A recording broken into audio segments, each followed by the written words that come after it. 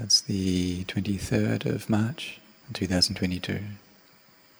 So when we establish ourselves in right view, what we see is these noble truths of dukkha, suffering, its origin, its cessation, and the path leading to that cessation.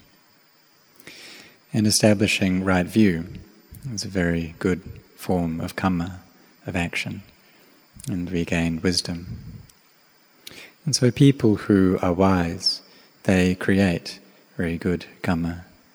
They see that bad kamma, these harmful deeds, are the causes for suffering to arise, the causes for our minds to stay cycling in birth and death and the cycle of samsara. And so we can see that we can take samsara and next life as being like tomorrow. But we don't yet see tomorrow. So we can't yet see these next lives. But that's what they're like. And if we have right view, then we will understand that if we do goodness, then we get results of happiness from that. But if people don't have wisdom, then they don't see how these good deeds lead to happiness. And so people born into the world, they have delusion, they have greed and hatred, and they have fear. And it's through this that they discriminate and separate out into me and you. So all minds that have been born in this world, they take residence in these four elements of earth, water, fire, and air. But through the delusion present within those minds, they take these four elements as being me, belonging to me. Then they separate them out and discriminate, and then harm comes from that, and things get very chaotic. So if we don't have kindness for one another, if we're lacking these divine abidings, then we easily harm each other. And we just can't stay on in this world.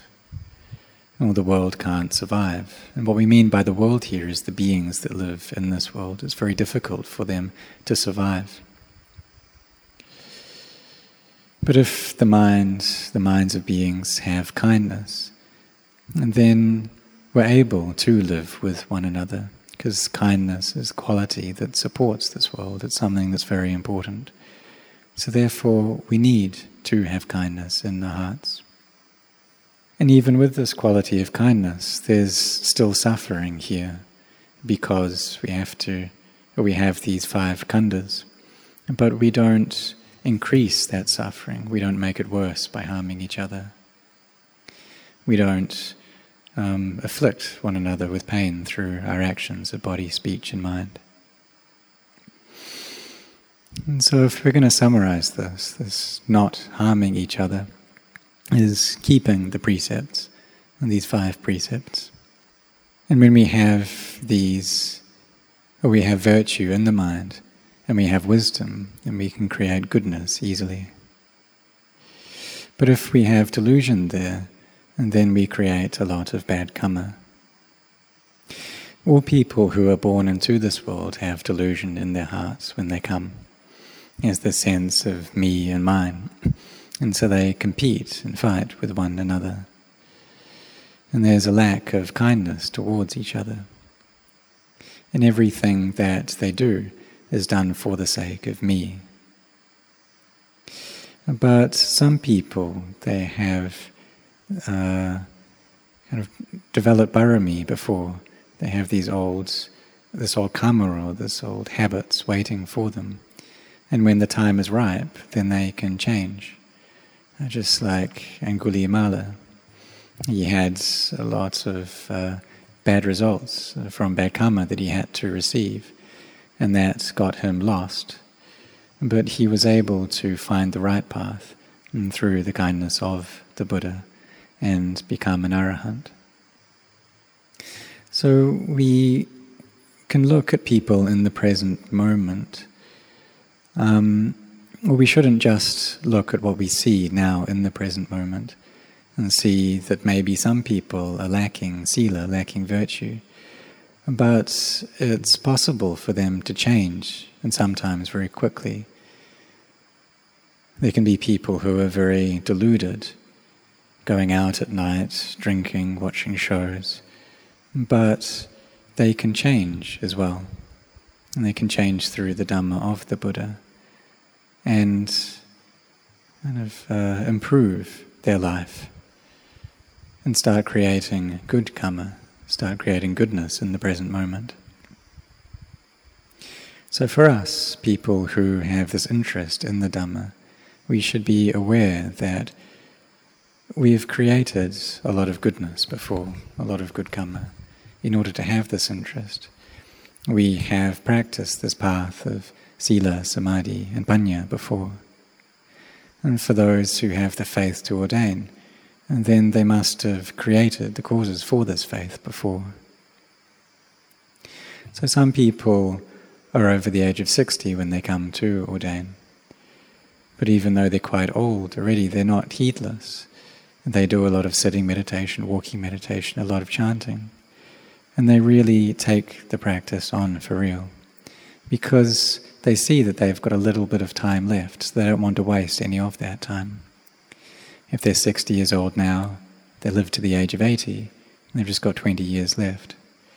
But it's also not sure. It's very possible to die before that.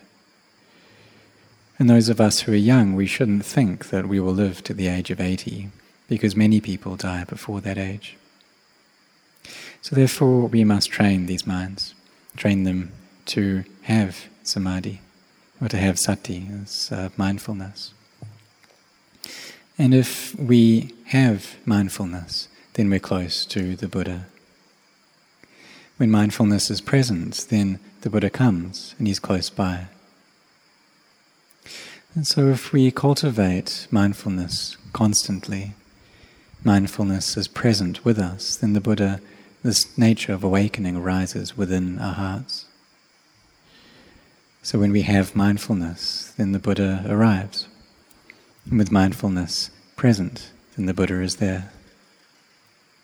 And the meaning of that is that we keep our hearts with sila, samadhi and panya, this virtue, collectedness and wisdom, always building up goodness.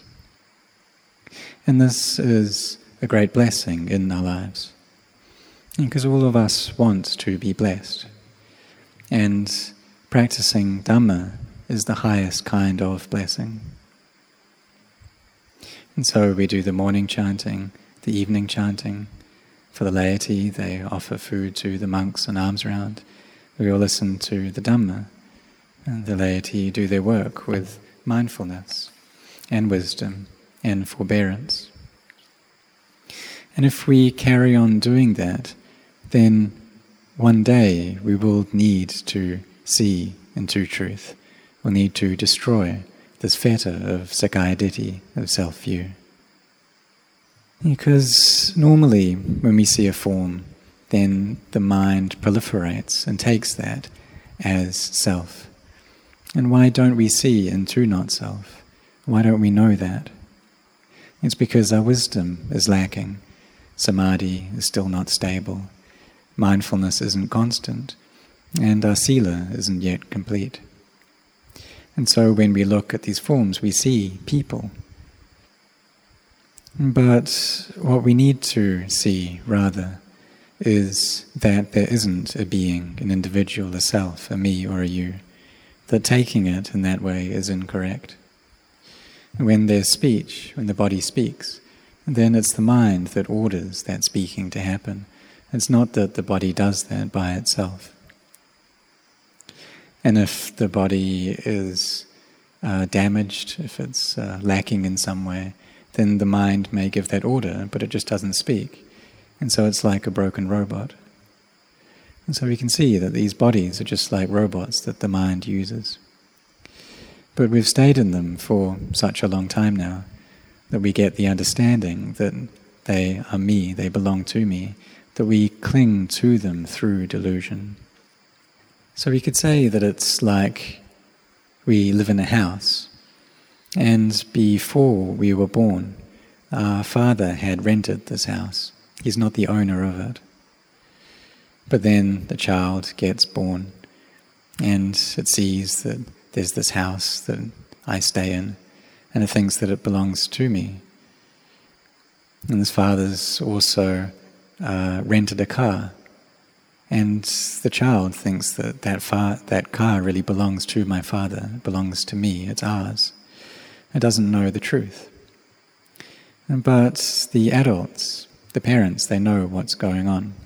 They know that these are just rented things, that they don't actually belong to us, and that knowledge is clear within them. So it's just like these bodies of ours. If we're children, what that means is that our mind is a child. It doesn't have wisdom, it doesn't have understanding. It thinks that this body, it's me, it's mine. It takes these 5 khandhas as being really me, this is who I truly am. And the mind in this state is the mind of a child. But if we practice having mindfulness, making our samadhi firm, allowing wisdom to arise, then we contemplate and see into the emptiness of all physical and mental things. See how these are things that we shouldn't attach to. How everything which arises is of the nature to cease. And this is what the Buddha taught in the Deer Park. And through this, Venerable Anya Kondanya saw into the Dhamma. And so his mind then became an adult. It was no longer childlike. He knew the truth of the matter. He could see the truth like this. And so his mind developed into that of an adult. And so we do this by seeing and knowing the truth, that these things are not self. But the people in the world, their minds are still childlike. They think that they belong to me. These things are mine.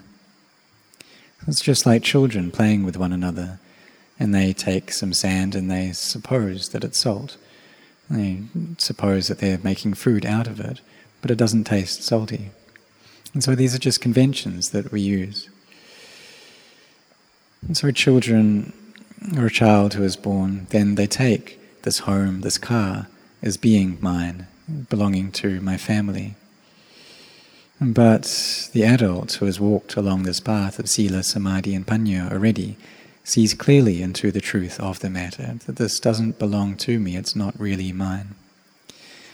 And the clarity of that knowledge destroys the wrong view of Sakkaya Ditthi, of self-view, this view of me, of mine. Because when we get old, then if we have Sakkaya Ditthi, it's me who is old. When we grow sick, then I am sick. And when we die, it's me that dies. But in truth, this is just nature operating according to nature. And we don't like old age, sickness and death, but we do like birth, don't we? We think that birth is happiness, it's something extremely good. But old age, sickness and death, that's suffering, we don't want it. But we don't see how this happiness of birth is the cause for suffering to arise. So we should practice to be beyond this happiness and suffering, which means that we don't get born. We're outside of birth and above death, beyond cause and above effect, beyond happiness and above suffering. And this is Lokuttara, the transcendent Dhamma. So we should build up our parami, be meditating, and this cultivation of our hearts brings great benefit. And something that both monks and laity can do, both the young and the old. And so we should set our hearts on this practice in order to take apart, dismantle this becoming and birth. And becoming, it's just a feeling that comes up in our heart. And if we can take that apart, then there's no eighth life. We've destroyed Sakkaya Ditthi, self-view, we've seen clearly. So we can look at this now in this developed world that we have. There's this technology and smartphones. And when people take photos, maybe photos of themselves, then there are effects that they can use to modify those images and change different parts of the face. But if we see an image of someone and we know that it's been modified, that these effects have been put in, then we know that it's not really the face of that person, that their face isn't actually like that. It's just the effect that's been used that's made their face that way. And if we know that, then we know that that's not truly their face. And so it's like how these four elements of earth, water, fire and air come together to form these beings and people. But if we see how that's just a collection of elements, then we've destroyed Sakkaya Ditthi. We know into the truth of the matter, this truth of not self. And we've seen into the Dhamma. And so if we see all these forms as just being like effects, and then we know the truth. We see how they're just four elements, that there's no real self there within it. And if the path comes together in harmony, then we can see this with clarity. And there's no more doubts, because we've seen the Buddha, we've seen this nature of awakening. But it also takes time to get to this point. We need to endure, we need to put in our effort to persist. Because what we're after is something very great. It's above the world, it's transcendent. It's not just some ordinary, everyday thing. For the most part, people in this world, they desire pretty common things. They want fame and wealth and status, and but what we are after is above that, transcends the world, Lokuttara. And it's something that's difficult to reach. And so we need really to forbear, to have a lot of effort, to be very sincere, to really set our hearts on this, to not hold back, to give it everything we've got. Because the Dhamma is there on the shores of death. And if we just practice in kind of a frivolous way, then we're not going to get there. We won't be able to see how the world arises and ceases, how it's not self. But if we can see into that, then we see the Dhamma. So may all of you set your hearts on this.